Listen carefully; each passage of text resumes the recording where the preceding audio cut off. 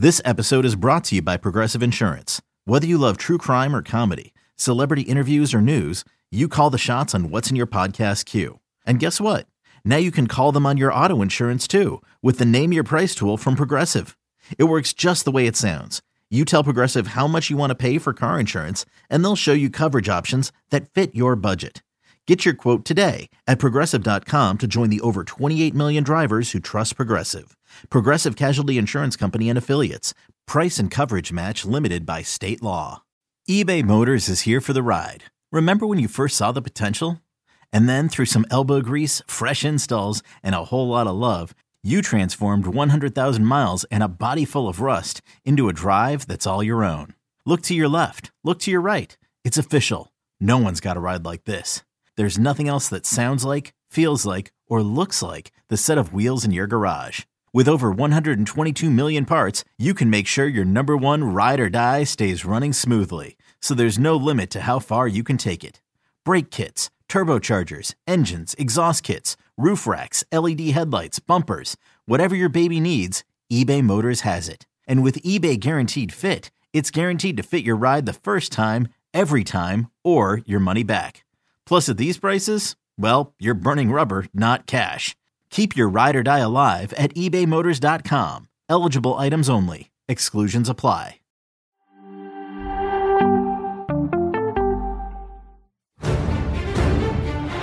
is just an obsessive goal scorer. But they have to understand I chose to stay in my country because I'm French. And the Bernabeu blinks it back. I haven't got a problem with soccer, to be fair. Football. Into the area to... Oh, what a start! What I can guarantee to you is that they want to keep everything secret.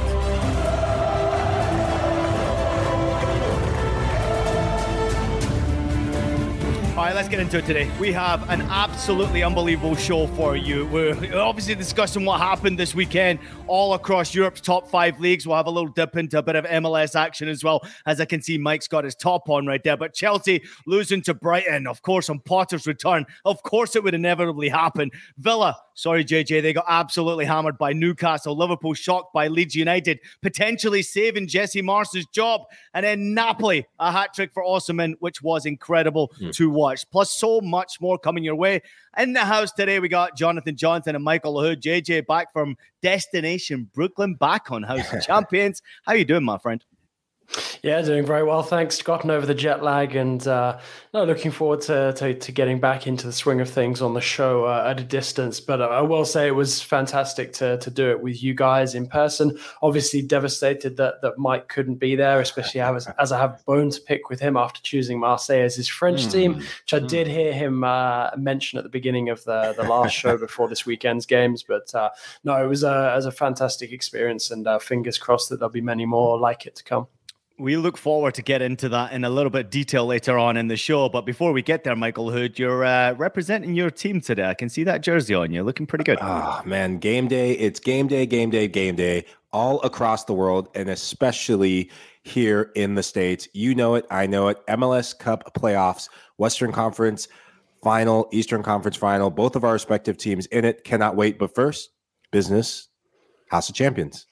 Yeah, well, House of Champions, of course, and realistically, there is a champion in house already because NYCFC won it last year. Still champions, technically, you know what I mean, going into the Eastern Conference final today. But we'll discuss that a little bit later on. I'm looking forward to it. I can see you dressed up there, and I didn't think, I'd leave you alone, so I brought myself a little blue here, to make it a little bit more. MLS Cup preview, I see. I'm ready to go, baby. All right, cracking weekend. I mean, Europe did not disappoint this weekend. Some crazy results. Very difficult if you're a sports bettor out there to get predictions right. What was your craziest or most fantastic or whatever moment? It could be a goal, a game, a performance, a speech. It could be a moment from the weekend, JJ, that stood out to you that really you just can't stop thinking about. Well, you see, so I'm already going to start to get payback on Mike for not following me down the right route in picking his French football team. So I'm going to go for Kevin Gamero's third minute of injury time equalizer for Strasbourg against Marseille. Fantastic finish on the volley. But it's made even more sweeter by the fact that Gamero is obviously an ex-PSG player, PSG fan.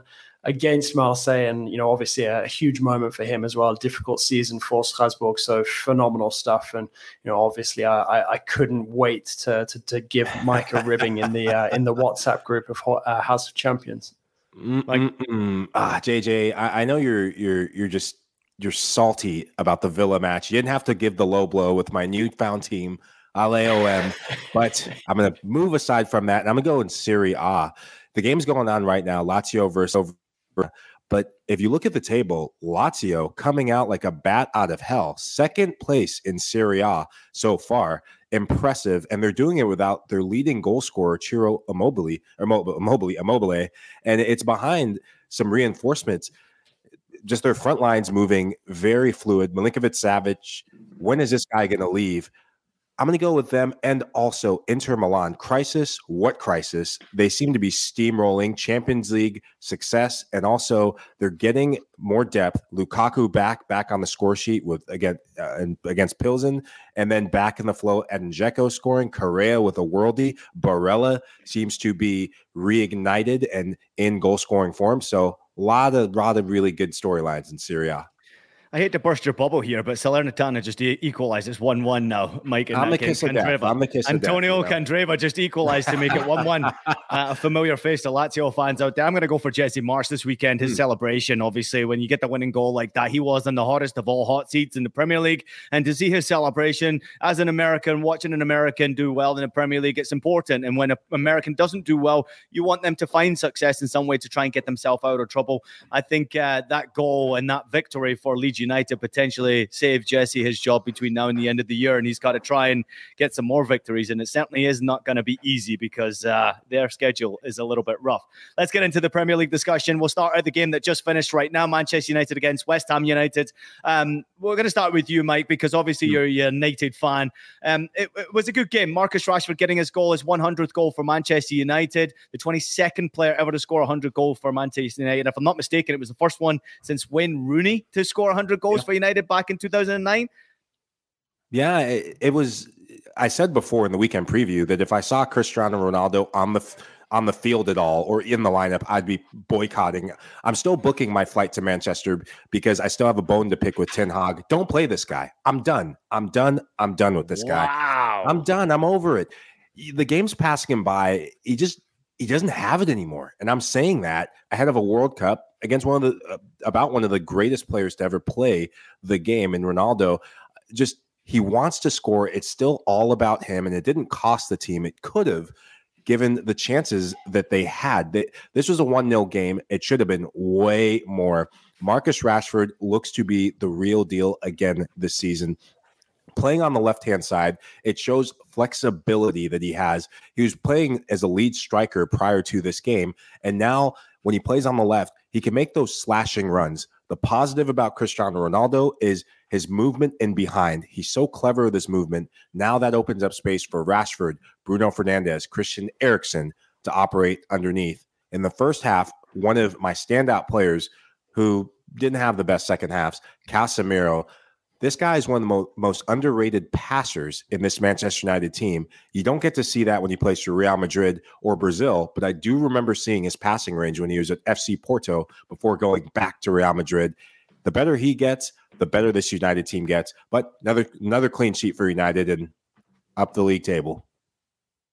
Yeah, and I think that's important, for Erik ten Hag to keep this momentum going, as he continues to attempt this Manchester United revolution. Obviously, another important step in that will be the final game in the Europa League group as well, and how that shakes out. But I actually have a question for you, Mike, United related. Obviously, this was the first match with David De Gea in goal since he was left out of that provisional Spanish roster, which included about 60 players, and he still couldn't get into it. Now, is that a justified decision from Luis Enrique? In your opinion, as somebody who obviously watches De Gea week in, week out, do you feel that Spain can do without his experience, his ability? Because, at the end of the day, sure, De Gea has been sort of in up and down form over the last couple of years, but he's not a poor goalkeeper by any stretch of the imagination. Well, if you look at the last major tournament or the last World Cup that he was in, he didn't have his best moment or moments. Didn't seem like he had confidence. And if you're Luis Enrique, maybe you think, you know what, it's time to give someone else a chance. And I look at a goalkeeper who is in fine form. Didn't look like it over the weekend against Brighton. We'll talk about the Chelsea-Brighton match shortly, I'm sure. But why not give Kepa a chance? Kepa's been in form for Chelsea, maybe younger goalkeeper. It's time for them to step up. I still think it's a harsh decision to leave a player of De Gea's quality because in a World Cup roster, yes, you can have youth, but you need experience to flank and surround and support youth. All right, quick shout out to a few people who are in the chats already there. Matt Osman, Arsenal are winning the league. LAFC all the way. Sorry, Mike says Omar. Matt Osman again. Yes, Omar, he believes that LAFC are going to win it. Sorry, Mike, once again. Kvaradona, he also says it. And yo, what up, SSB28? What up to you too, man? Keep those comments coming. We're discussing the Premier League action. We're discussing all across Europe's top 5 leagues. Please let us know what your feeling was this weekend. SSB28 just said, damn, Manchester United dodged a bullet at the end. Wow, great. Yeah. And I must admit this one, as you're just talking about right now, De Gea at the end in that second half. Wow, he made a save right at the death of that game that was sensational. World class. I thought he had a brilliant game today all around De Gea. And maybe, JJ, just maybe he's a little bit angry about that decision about being left out the national team provisional roster. I mean, that is frustrating for a goalkeeper of his experience. But I want to say this, though. Maybe you disagree with me, JJ, but I had a feeling this was coming. Manchester United, all the talk, the negativity, the Ten Hag and all the BS that comes around Manchester United, Cristiano Ronaldo, the negativity, United struggling to get in the top 4, the negativity. It doesn't help when you're De Gea trying to keep the club and push the club further up. I think his performances over the last 2 or 3 years have been pretty good. Sure, he's made mistakes, but United defensively have been weaker than they have been, certainly in their success years. However, I still think that performance today was something pretty personal to him individually. I thought it was outstanding, and he's one of the reasons why Manchester United picked up 3 points, JJ. Yeah, I'd agree with that. I do think that De Gea's form has not necessarily been sort of bad enough to sort of justify him being left out of the international setup ahead of the World Cup. But also, like you, I'm not totally surprised either. I mean, he seems to be quite an easy target at this moment in time, both when discussing United's struggles for form, and sort of this transitional phase that Spain find themselves going through. But also, perhaps it was a way of Luis Enrique maybe challenging De Gea to show him some brilliant form between now and the end of the club games and when the World Cup squad has to be finalized. So if there does happen to be a spot that opens up, maybe De Gea can make a late, reappearance in it. But, I do feel it's harsh. I mean, I throw my mind back to, some of the best performances of De Gea, especially sort of when United made that run to the Europa League final. He made some really, really critical saves in that run. So I wouldn't say that he's somebody who's been, bent out of shape and really out of form for a long period of time. I just feel like, he's quite an easy target to snipe at because his situation at club level for the last couple of years has now been sort of, less than secure, shall we say. Great comments coming in from Matt. He says that Luis Enrique also closed the door on Ramos and he's got no respect for the old guard. And maybe to Mike's point right there, they're going a lot younger. Sergio Ramos, who I might add, has just set a new record with PSG. 31st appearances for PSG unbeaten. That's a brand new club record, overtaking High, the legendary former captain of PSG. So, Ramos, I think still has something to offer, and to Mike's point, I don't think you can discount the kind of experience that guys like De Gea and Ramos bring to the group, despite the fact that, you might not, if you're Luis Enrique, see them as nailed on starters. Yeah, well, when you're going into a big tournament, you would imagine that the experienced players are going to be something that you rely on a lot heavier. And sometimes when you're in these big tournaments, you regret that you didn't bring those experienced players with you. I don't think Luis Enrique can afford to do that. I think he's going to have to take some experience. So lovely point coming in from Omar. He said, it's hard to imagine 3 Spanish goalkeepers clear ahead of David De Gea. And that's another fantastic point. We've been doing something new, JJ, while you've been gone. It's called Shorts, and it's a new idea that I've come up with producer Des. I'm going to give you a question and I want an answer, yes, no, and a why, yes or a no and a why, within 20 seconds, JJ. So the question to you I'm going to ask you is, will Erik Ten Hag get Manchester United in the top 4 during his time at the club? Yes, I think he's already working well on his way to doing that, and I expect him to continue that positive trajectory. Mike? Yes, and this season. Why? The Chelsea performance. The fact that they went to Stamford Bridge, put in a performance like that, they're getting clean sheets. Even though you're still waiting for that Tottenham-esque performance to be a regular thing, the new players are gelling. Casemiro's in the team. I like this United team. And of course, I'm biased. So absolutely yes. Yeah, I'm with you as well. I think he absolutely gets them at some stage into the top four, and I believe it will be this season as well. However, it is going to be an absolute bloodbath trying to get into the top four at the end of the season. If you include also the World Cup and how crazy it's going to be to keep players healthy, to keep players fit all the way through that Christmas period, because you're coming back from a World Cup, and I think if I'm not mistaken, JJ, it's Boxing Day. They go straight back into action. It's absolutely ridiculous what's been asked of these players, but I do believe that Manchester United do get in the top four while Erik ten Hag is in charge, and potentially start to see him spending some money as well. Quick comment coming in before we get out of here. No days off in the Premier League this season. Absolutely not. Let's move on to Arsenal. They had an emphatic victory over Nottingham Forest. It was a little bit close in the first half. Martinelli getting the opening goal, 4 goals, 2 assists in his 6 home league games, should I say, for Arsenal this season, assisted by Saka, who was later taken off with an injury. Saka's having a very good season. Obviously, unfortunate to see him go down. Reece Nelson came off the bench for him, got 2 goals and an assist in the second period. It was brilliant for him. Thomas Partey scored an absolute banger before Martin Odegaard rounded things off nicely. JJ, Arsenal just flying high right now. This was a convincing performance against a team that obviously showed that they do have something to offer against Liverpool last match day, but convincing from Arsenal once again, showing why they're top of the league. Yeah, absolutely. And I think it was important for Arsenal to get that goal quite early on, to really sort of quell the confidence, that we saw for Forest after they beat Liverpool. I think it was one of those risky fixtures for Arsenal where the Forest they were coming up against is not the same Forest that they would have seen them come up against, say, a month ago when they were in really, really bad form. So, I think this was there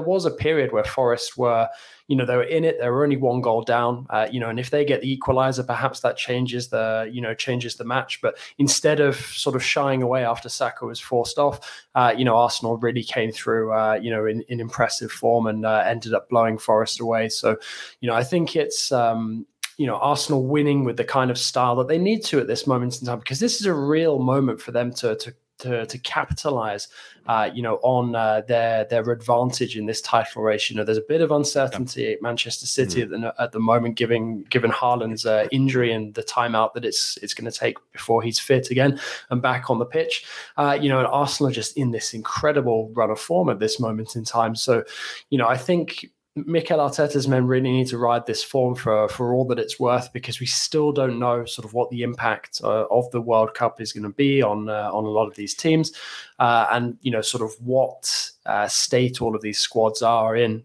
facing that second half of the season. Yeah. What I love about Arsenal right now that makes them so dangerous is the Emirates is becoming a fortress.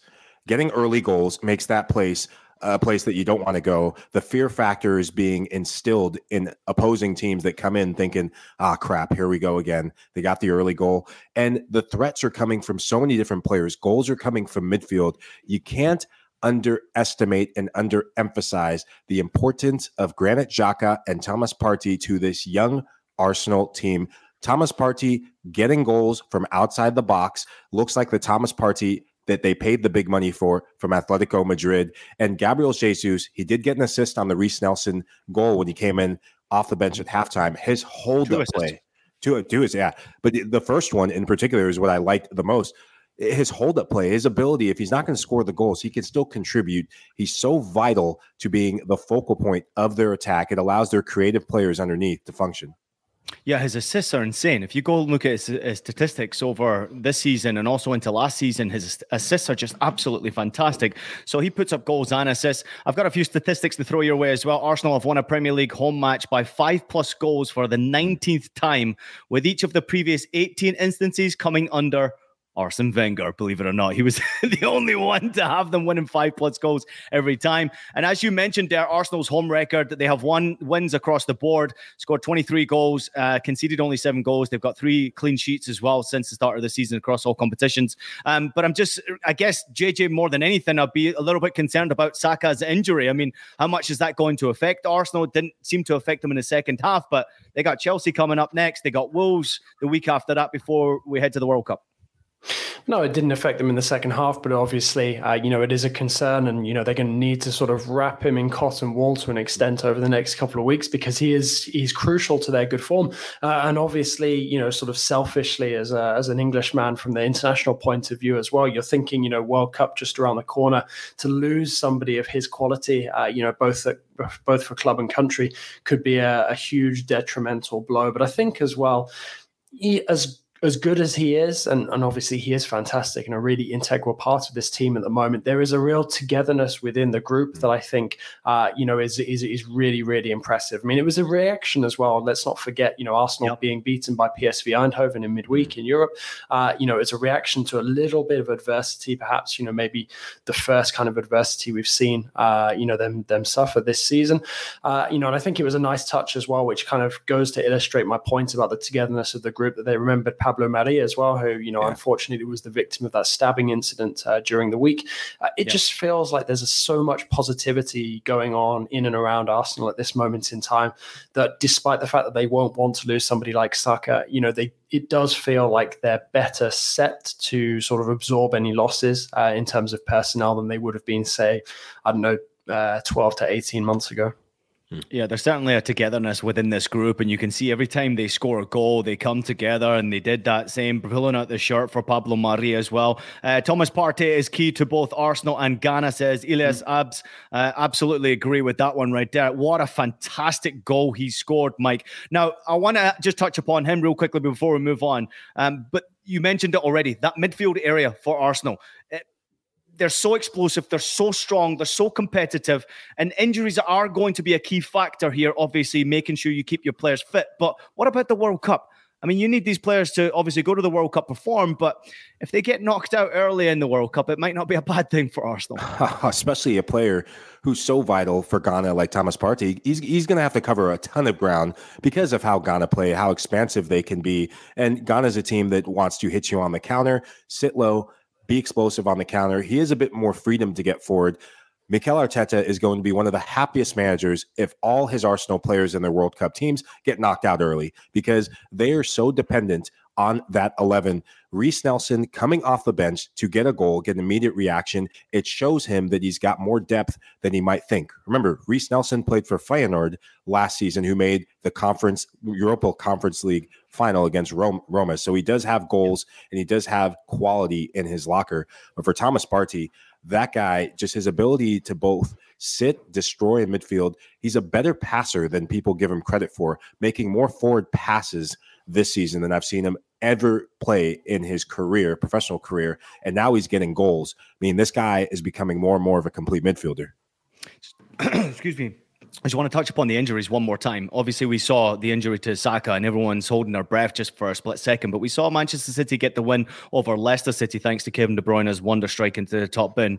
But no Erling Haaland in that game, JJ. I mean, does that affect a title race when you have injuries to key players? I mean, I don't think there's a bigger player in the Premier League right now than Erling Haaland.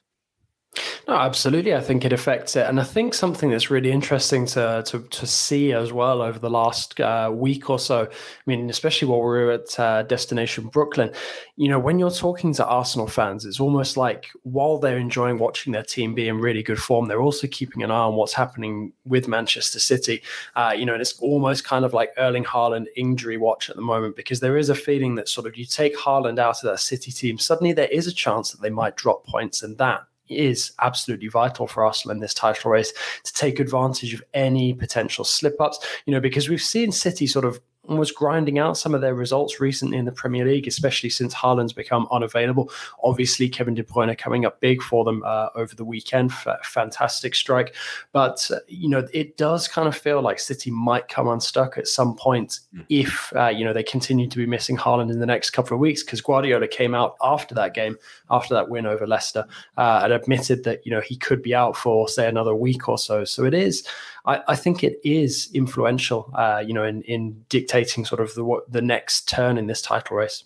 Mm-hmm. If you're Arsenal, you have to be careful, because for as much as you're keeping one eye on that, it means nothing if you don't get your results. That's why a match like this was pivotal. The more you can get results, the pressure on City to get Haaland back, the uncertainty. Remember, Manchester City last year didn't have an out-and-out striker, but they did have Gabriel Jesus and Raheem Sterling. Those two players they're not there anymore. Obviously, Arsenal reaping the benefits of that.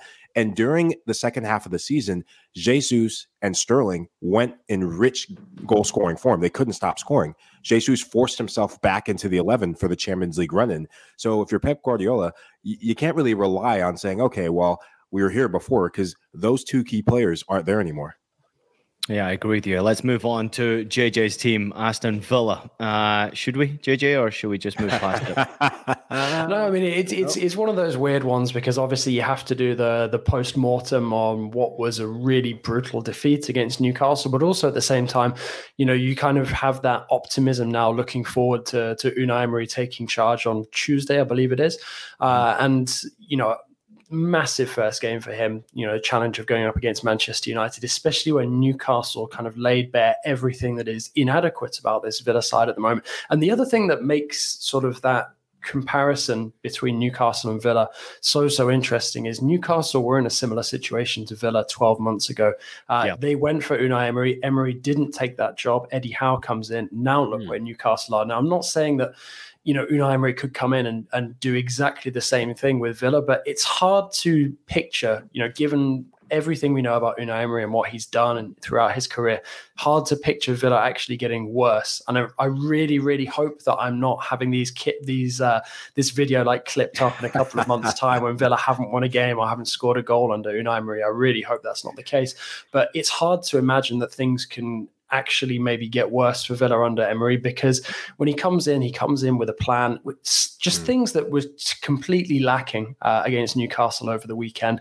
Obviously it was a real shame to see Emi Martinez go down. Bit of brilliance as well from Almiron, but Villa were just bang average in so many ways as well. Defensively awful. It's the sort of things, structurally, tactically, in terms of like the game plan, things that Emery absolutely obsesses over. So I cannot imagine that Villa will look, so vulnerable, so defenseless, so useless, for want of a better word, once he's had a couple of weeks to get his teeth into them. I do worry a little bit going up against United so early on, but also at the same time, I think throwing Emery in at the deep end is a good thing. He'll be hungry to prove himself. And also I think as well, it gets Villa ready for the really important games. Now, what is Villa's ambition this season, trying to get themselves back into Europe? Laughable when you look at the Premier League table, but Villa is still alive in 2 domestic cups. Emery is a specialist in cup competitions, and I really think that Villa have to target at least one of those 2 domestic cups. Obviously, we don't know who will play in the FA Cup just yet, but we do know we're up against United, and I'd fancy us perhaps more in a cup fixture than in a league game, to be able to get something there. Aston Villa side is completely done. We don't need to talk anymore about them. Let's turn our attention to Newcastle. It was a 4-0 convincing victory. Callum Wilson scores a double, 6 goals this season in the Premier League. Joe Linton scores his first goal in the Premier League. And Almiron, we talked about him in the preview to the weekend, Mike. He scored an absolute banger, another top-class performance. But all round, this is a team right now that is desperately trying to get into the top 4, but that performance and the way that Newcastle have been playing, when you've got red hot players, including Callum Wilson right now, that's top 4 material, right? To get top 4, you need 2 things. One, a solid back line, and also an incredible goal scorer, or a striker or midfielder, whoever it is, that is in the richest goal scoring form of their life. Callum Wilson is just that. He could have had a hat trick. He could have had 4 goals on the day. He had that. It was 2 goals. And then he had one where he clanged one with the header off the bar. I mean, when I was watching this, I was looking on the monitor thinking, tell me Gareth Southgate is going to take him to Qatar. And thank God I saw Southgate in attendance. If not, I have 2 flights I was going to make, one to Southgate's house and one to Manchester to Carrington to talk with Ten Hag about Ronaldo. Last time I mentioned Ronaldo's name because I'm still pissed about that. Back to Newcastle, though. This is a team that, you talk about togetherness, this is a team that thrives off doing the work defensively. Their high press, they can sit in a low block and hit you on the counter, or they can step it up with a high line and force turnovers. Their willingness to defend as a unit, and then attack as a team is incredible and has to be lauded. This is the Eddie Howe way. Everyone contributes and everyone reaps the benefits and rewards. Another player that I want to give a shout out to, Kieran Trippier. This guy has to be another shout out and mention for the England squad. I like him at right back. I would argue that he's had a better season so far than Kyle Walker. Yeah, it's a great point right there. But JJ, I want to touch upon the comment that just came across our screens right there. Sven Botman has been huge for Newcastle's defense. I mean, you know him well enough, obviously, watching him closely. This guy is an absolute fixture in my fantasy team, and he never disappoints. The way Newcastle are defending, it almost seems perfect fit for him to be at Newcastle. Yeah, he's at a great price in fantasy football as well. I was like you. I brought him in early in the season. I've been reaping the benefits ever since. I mean, there was no doubt that Botman was going to be a really good pickup for whichever club managed to get their hands on him. It looked like it would be AC Milan at one point, but it was Newcastle who ended up winning that race. And all the better for them, really. You know, they have really, looked much, much more solid in defense since his addition. And I think as well, he is sort of ironing out some of the more questionable aspects of his game as he goes. That was something that I think was always going to happen once he stepped up a level. But the other thing that I'd say is I don't think it's necessarily only down to the addition of somebody like a Botman. I think it's a number of additions who have been added since last January. Bruno Guimaraes as well is another one. I think he is a real Rolls Royce of a midfielder, fantastic player. And I think the two of them, along with Joe Linton, who's in fantastic form as well, Almiron, reborn, Wilson as well, as Mike was saying, it's a real team effort. It's really impressive to see what Eddie Howe has managed to do and turn this group around, in the last 12 months. And yes, Botman has added a lot towards that defensive solidity. But I also think that there have been other sort of, not necessarily unsung heroes, but it's difficult to pick out just one name to sort of attribute that successful turnaround for Newcastle to. All right, before we head to break, it leads me to yes, no, why in 20 seconds. Michael Hood, I think you've already answered it. Should Callum Wilson be in the England squad for the World Cup? 3 goals in his last 2 Premier League games, 6 on the season. Yes, no, why? Hell yes. And because it gives England a different dimension, you have the possibility of playing 2 strikers if you're going to play that back 3, maybe a 3-5-2 for Gareth Southgate. JJ? For me, it's a yes. The only question mark about him is his fitness. And if he's fit and in form, which he is now, he has to go. For me, it's a yes as well. And I'll tell you why. He's a kind of a different striker than that they have. He's an old school mentality. He's willing to fight. And of course, getting an opportunity at a World Cup. Can you imagine the intensity that someone like him would bring? I think he's a very good finisher as well, which England are desperately going to need in the latter stages of the competition. So it's a yes for all 3 of us heading to the World Cup for Callum Wilson. All right, let's take a quick break. More to come from us when we return. We'll talk the big 3 shock results for the weekend: Chelsea, Liverpool, and Atletico Madrid. House of Champions. We'll be right back after the short break. Robert Half research indicates 9 out of 10 hiring managers are having difficulty hiring. If you have open roles, chances are you're feeling this too. That's why you need Robert Half. Our specialized recruiting professionals engage with our proprietary AI to connect businesses of all sizes with highly skilled talent in finance and accounting, technology, marketing and creative, legal, and administrative and customer support. At Robert Half, we know talent. Visit roberthalf.com today. Okay, picture this. It's Friday afternoon when a thought hits you. I can spend another weekend doing the same old whatever, or I can hop into my all-new Hyundai Santa Fe and hit the road. With available H-Track all-wheel drive and 3-row seating, my whole family can head deep into the wild. Conquer the weekend in the all-new Hyundai Santa Fe. Visit HyundaiUSA.com or call 562-314-4603 for more details. Hyundai, there's joy in every journey.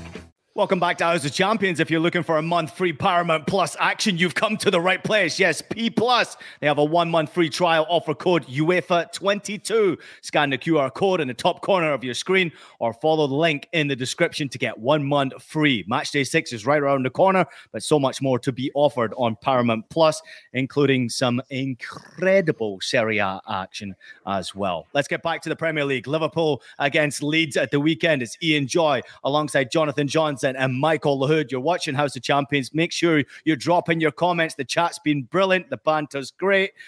But it's going to get a little bit more heated as we discuss Leeds United's victory against Liverpool. Rodrigo early goal, shocking mistake from the Reds. Gomez and Alisson, just a mix of communications, gave them a 4-minute lead. Then Mo Salah's 11th goal of the season tied things up before in the 89th minute, Somerville got the winning goal. Here's a statistic for you. Leeds have their first win at Anfield since April 2001. Yes, that was 6 months before Somerville was born, believe it or not. Big win here, Mike, for Leeds United. Big win for Jesse Marsch in particular, obviously. It's the American. I wish Nigel was on the show because Nigel was hammering him at the weekend. No, you don't. Nobody needs that. Okay, Ian was saying how great the banter is in the chat, and that's because Nigel's not here. We got more viewers. I know, but I just wanted to hammer him. The scarf is on the back wall for a reason. My dad's actually a big Leeds fan, so that's why. So shout out to him. Why is he a Leeds fan? No, tell us why he's a Leeds fan.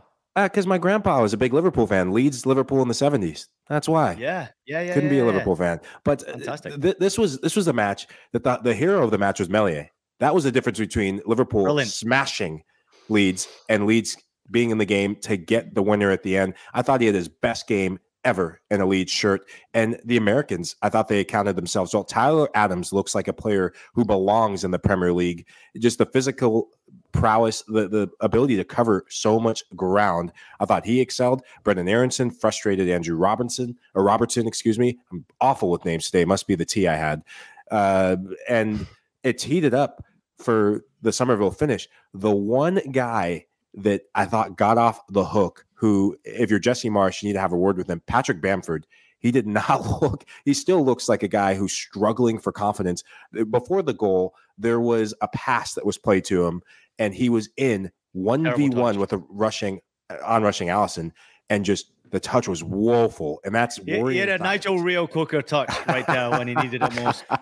But overall, Jesse Marsch is no stranger to accounting himself well at Anfield against Jurgen Klopp. He did it with Salzburg in the Champions League when he had to one Erling Haaland, ironically, and Miyamoto, who went to Liverpool. So the fear factor of going in, I wonder if he was even more motivated to prove a point because it was at Anfield and against Jurgen Klopp in Liverpool. Now, look, I don't want to take away from Jesse Marsch and the performance that he managed to get out of his Leeds players. You know, fantastic, and they absolutely needed that to help them turn around their form. But it is really, really difficult to escape this feeling that Liverpool they're not really getting better. We get these like deceptive results where we think, Liverpool are back, they're coming into their own. And then this happens again. It's constantly sort of that one step forward, two steps back. And it's really, really difficult to shake the feeling. And I know that we talk about it every time we do a podcast, do a show together at the moment, but it really doesn't feel like it's quite right at Anfield and under Jurgen Klopp right now.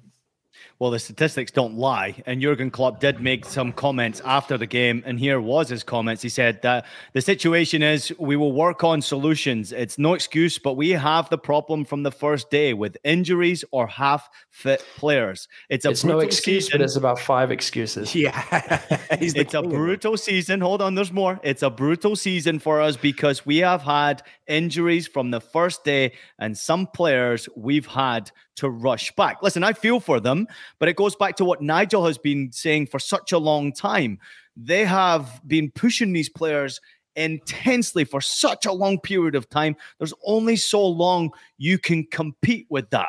And players sometimes eventually just get really pissed off and fed up with all the hard work in training. Because don't just think that they play like that in a game. No. Liverpool are training like that every single day. And I know that because I've got a former teammate of mine who actually played for Jurgen Klopp at Mainz, and he said every single day was just an absolute ball buster. You were just running through a brick wall for him every single day, and there's only so long you can do that.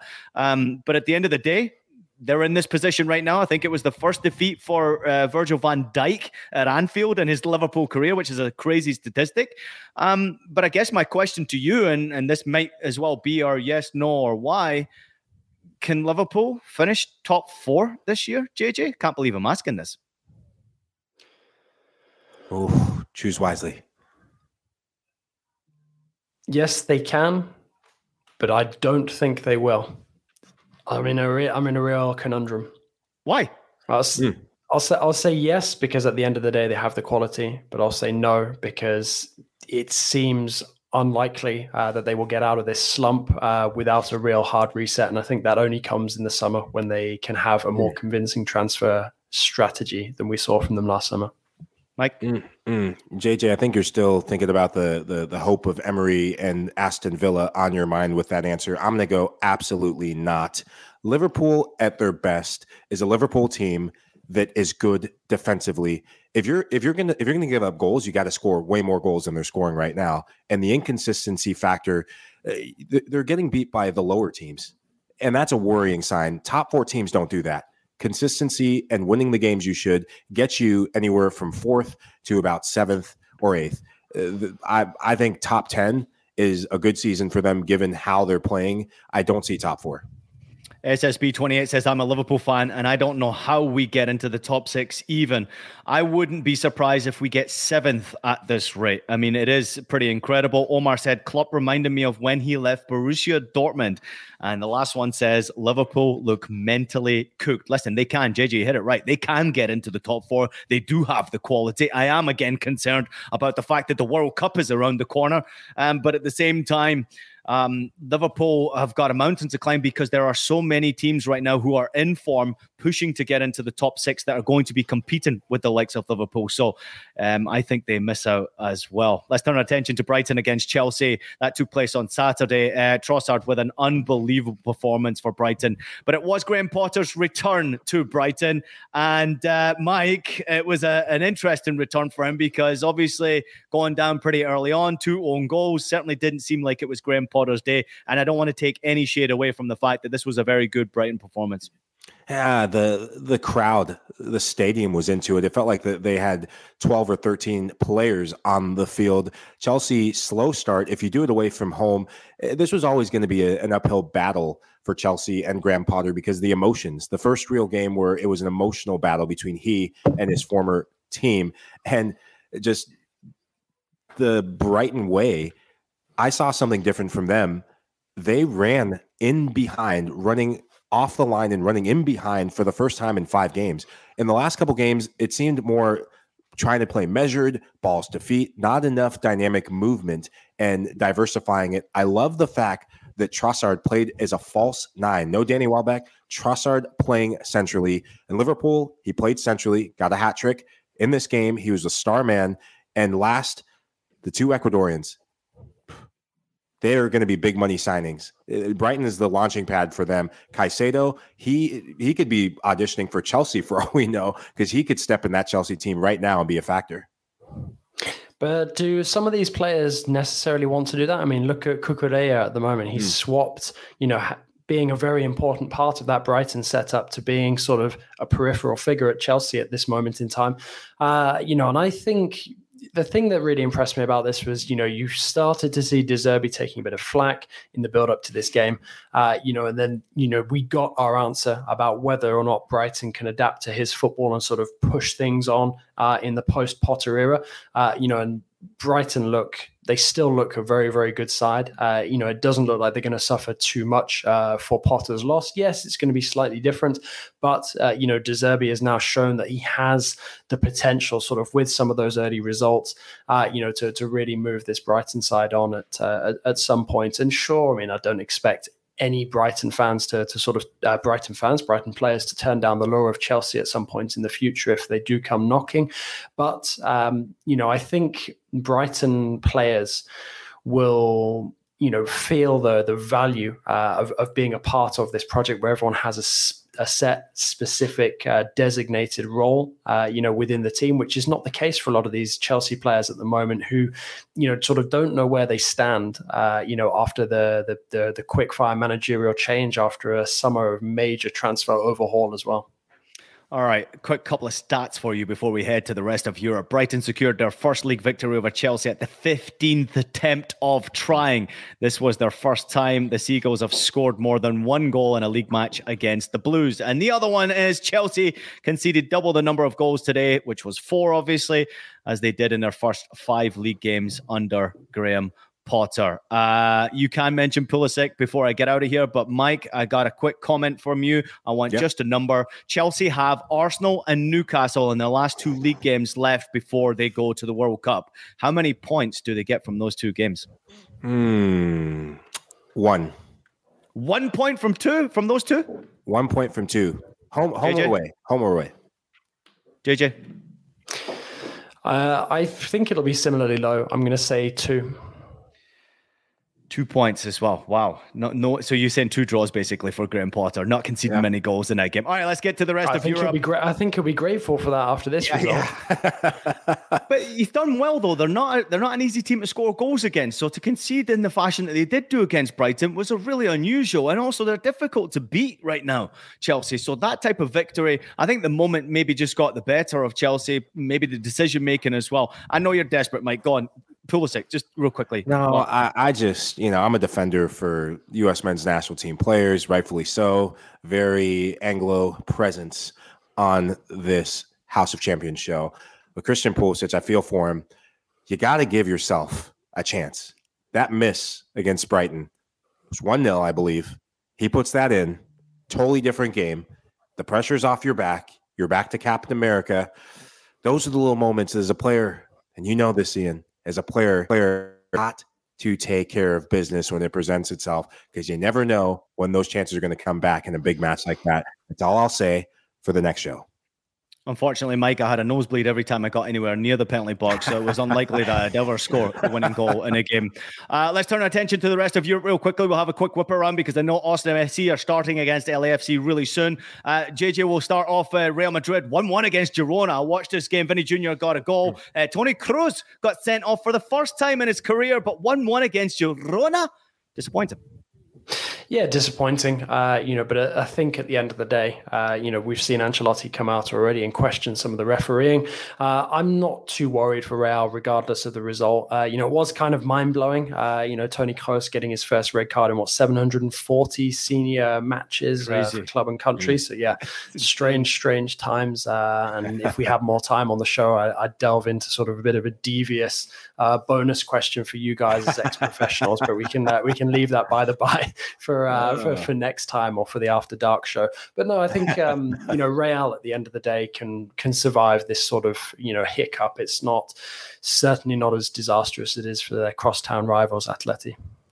Yeah, I think it's really big that Vinicius Jr. continues to get better and better and continues to score goals for Madrid. On the back end, if you leave teams hanging around, Madrid had 19 shots in this game, I believe just under 10 shots on target. This is one of those games that if you leave teams in any league, in a top league around, they're going to get one clean look. In La Liga, every team has a potent enough attacker or striker. Christian Stuani, this guy is Girona. Tati Castellano, who you know very well, Ian, is the main man. But Stuani comes off the bench and within a few minutes gets the tying goal. I think Real Madrid might just want to make it more competitive for Barcelona to have the next El Clasico match be meaningful. But I'm not worried, like you said, JJ, about this Madrid team. Didn't have Benzema, and they're still top of La Liga.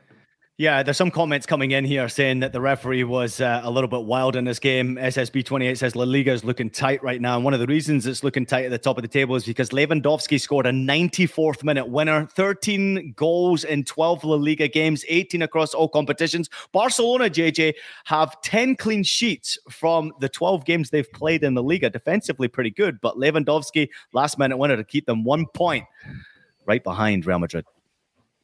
Yeah, absolutely. I mean, I think Barca domestically are a different beast to what we're seeing from them in Europe at the moment. Perhaps the Champions League was too big a step up too soon for, that gaggle of talent that's been arranged since the summer.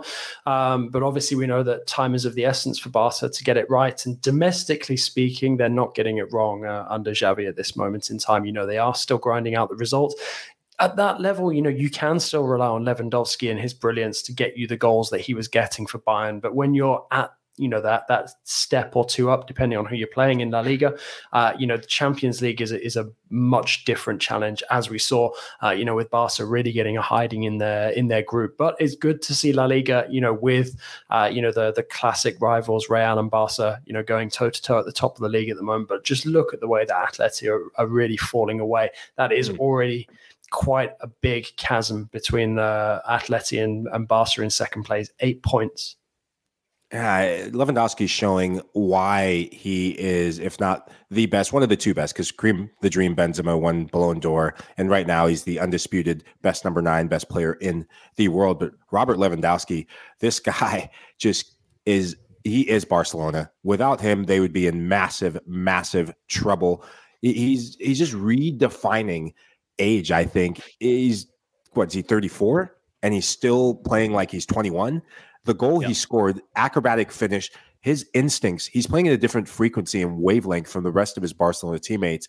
And some of the players around him need to get on his page, on his level for Barcelona to really thrive and arrive in this season. As long as he keeps this form up, they will stay within just touching distance of Madrid. And I hope so, because that's going to make the next El Clasico matchup possibly a title decider. He is 34 years old, and he loves those last-minute winning goals. Also, I'm amazed at how flexible he is. Just a complete goal scorer. Should have won Ballon d'Or, no doubt about it. Obviously, that 2020 season was a bit of a pain in the ass, not seeing him lift that trophy.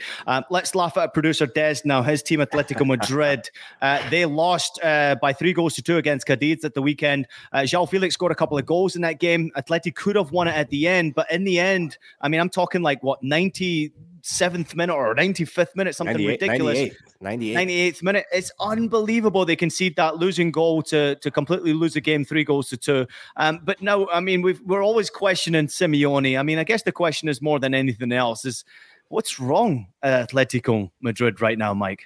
They don't look like a team. They look like a team who they're over it. And our producer Des Norris had said it time and time again. Has the project passed Simeone by, or Simeone just over it? When I look at this team, you have João Felix, Antoine Griezmann on the bench. These are players that only a couple of years ago were world-class talent. João Felix showing that quality. He comes in and the team looks more dynamic. 2 well-taken goals. The second one, a peach of a finish. But the biggest problem with Simeone and that stubbornness of how he wants to play this back 3 system, Axel Witsel playing as the third center back in the middle. They got exposed. All 3 goals coming, Axel right there. Missed time, a jump on the third one.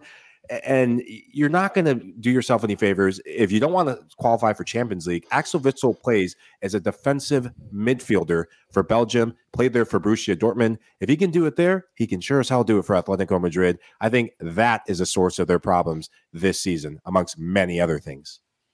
Yeah, I mean, I think now we're not really into sort of the territory where we're discussing, are Atleti's players good enough, to sort of be considered one of the top teams in the league and competitive in the Champions League. I think what we're really digging into is this malaise that has really, overpowered Atleti over the last sort of 3 to 5 years. Because, when we talk to Des about it sort of on and off of the live feed, it's something that has been obvious now for quite some time. It's not like this is something new. Even on last year's pods, we were discussing how, this Atleti side were just so underwhelming that, playing really unimaginative football and just not tapping into the talent that they have. And I think Simeone, I mean, in many ways, he is a great fit for the club in terms of identity. But, that kind of identity now has almost completely consumed the team and all of those players.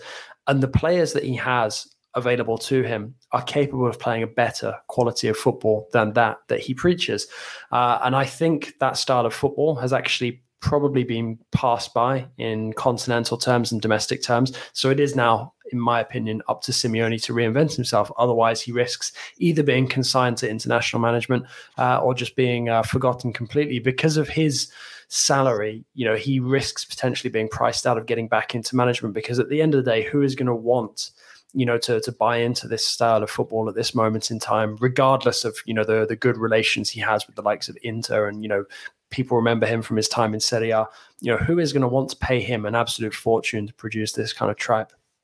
Hey, JJ, I think great minds think alike. SSB28 says these defensive pragmatic managers are kind of getting phased out of football. Simeone, Allegri, Tuchel, Conte, struggling in the Champions League, struggling also domestically, many of them as well. Omar says, imagine not having a set starting 11. The team changes nearly every year. And then also another comment coming in, I think Simeone has taken Atletico as far as he could. He's turning into a villain now, which is a fantastic and an important point. There comes that time, that period of time where, as you said, JJ, you have this passion, you're perfect fit for the club, the results are coming, and then it fizzles out. And it's very difficult to get that back again unless you're rotating the team and then finding a team that works. and making sure you're spending a whole chunk of money in doing so. At this day and age, they're not doing enough. They're not spending enough. They don't have chemistry. Players look like they're fed up. Atleti, of course, are incredibly disappointing right now to watch. And there's no doubt about it. Producer Des needs to have a microphone at some point. So if everybody out there thinks Producer Des should have a microphone so he can join in these discussions, because when we take the piss out of his Atletico team, our private group chat starts to go a little bit crazy. But at the end of the day, Atleti, the question will be in this La Liga campaign, can they finish in the top 4? Can they get themselves into the Champions League, JJ? I'm going to say no this time. I was optimistic about Liverpool. I'm going to be pessimistic about Atleti. Why? Because I really want Real Betis in there. Yeah. Mike? I think their top 4 hopes is going to be down to if Sevilla or Villarreal, one of those two teams, ever figure it out. If they decide that they want top 4, then Atleti is there for the taking. If Sevilla in particular stick in this up-down nature, love the Betis shout. I'm on board with you on that.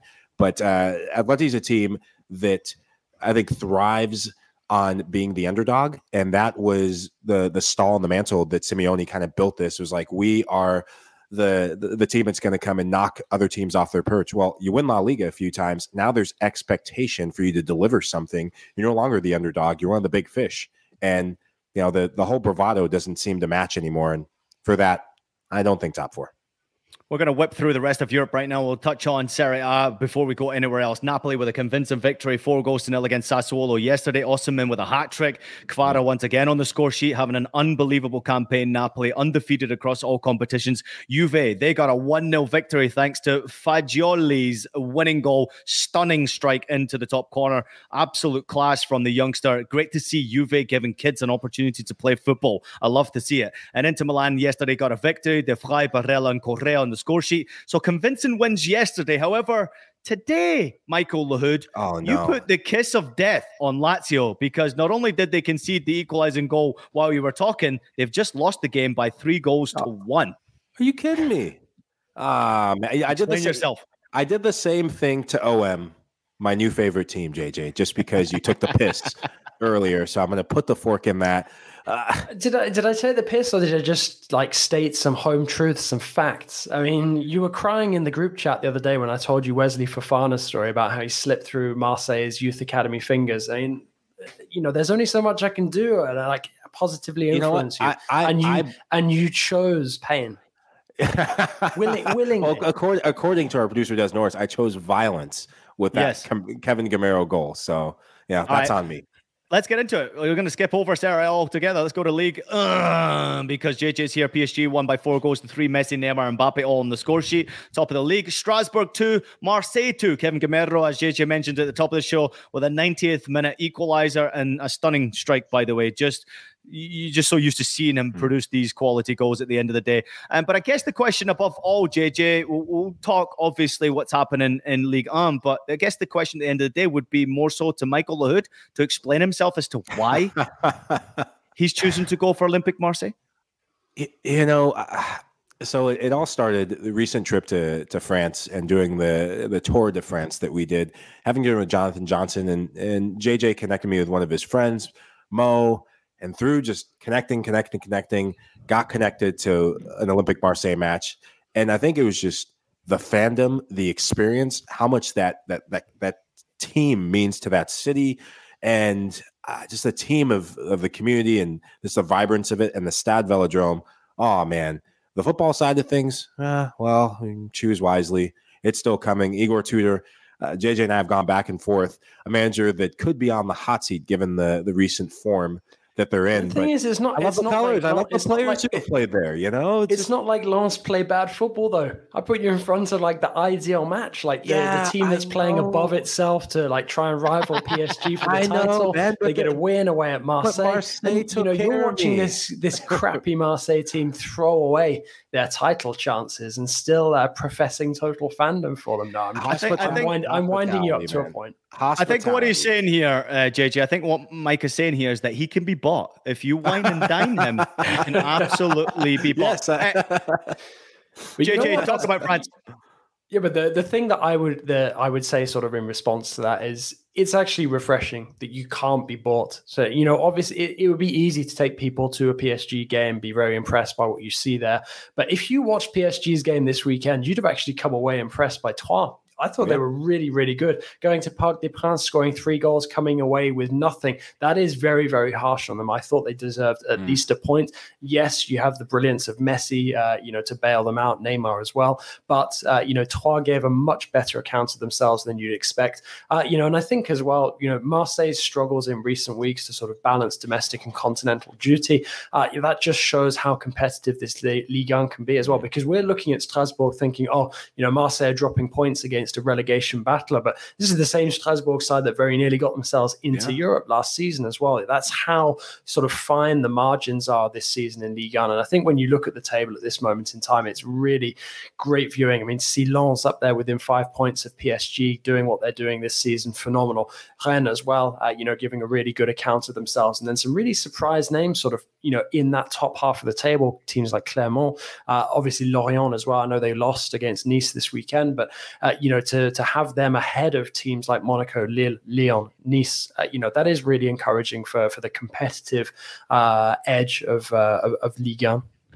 Yeah, SSB28 says PSG is fancy, glamour and all that stuff, but Marseille is that grit from the mud type of a club. Yes. I will say this though, Michael, there's a little bit of a fan allegiance, and I'm obviously just going to say this between St. Pauli and Marseille fans. They have a little connection going. I always see a St. Pauli flag at those Marseille games, so I'm not going to say that's my French club. It's not. Saint-Etienne would probably be my French club, JJ. I'm not sure if you're knowledgeable of that or not, but I do like a bit of Saint-Etienne, and I do love a bit of French football. Please to hear. I mean, they are a real, true history. French footballing royalty, so to speak. Not their best period at this moment in time. Really hope they can get themselves out of Ligue 2. Doesn't look like it's going to happen this season, unfortunately. But there's just so many great stories, in French football at this moment in time. You've got some big names really, really struggling. Nancy and Saint-Etienne both going out of the Coupe de France this weekend way earlier than expected.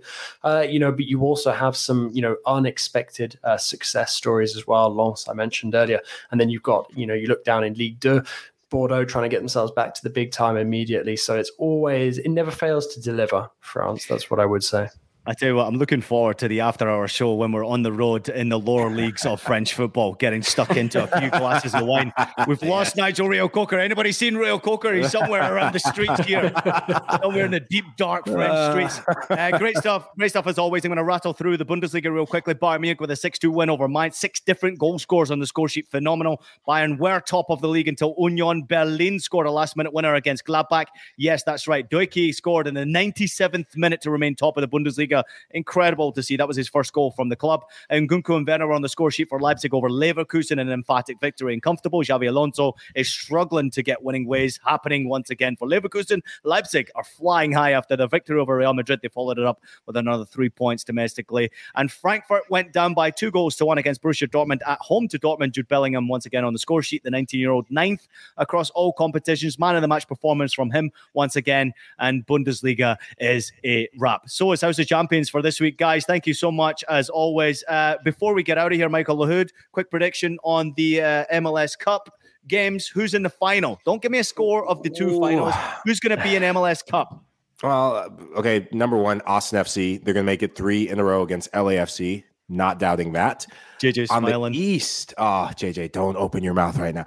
On the East side of things, that's going to be a tough one. I see penalty kicks.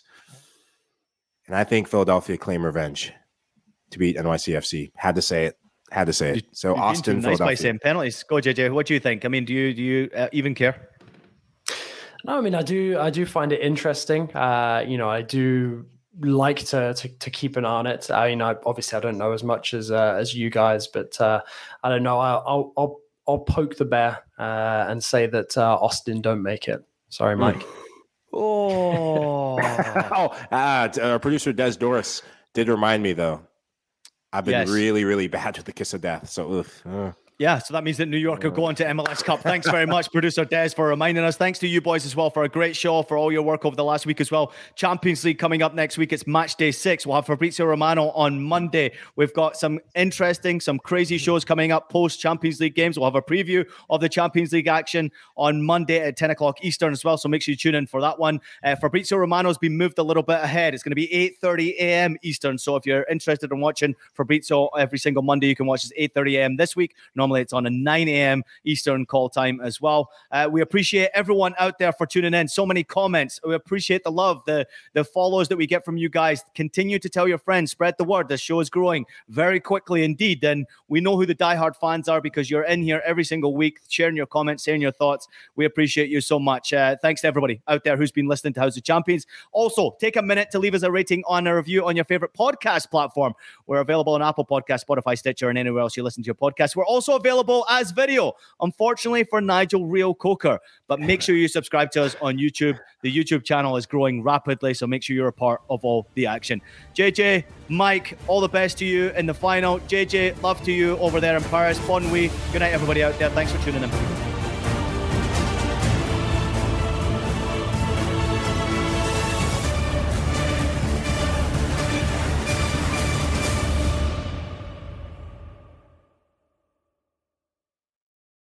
The wait is over. The Chi returns with new episodes on Paramount+. What brings you to the Chi? Opportunity. Everybody get down! Walk right up to the side. A new reign is coming to the South Side. Never should have sent a boy to do a woman's job. The Chi. New episodes May 10th. Visit ParamountPlus.com/The Chi to get a 50% discount off the Paramount Plus with Showtime annual plan. Offer ends July 14th. Subscription auto renews. Restrictions apply.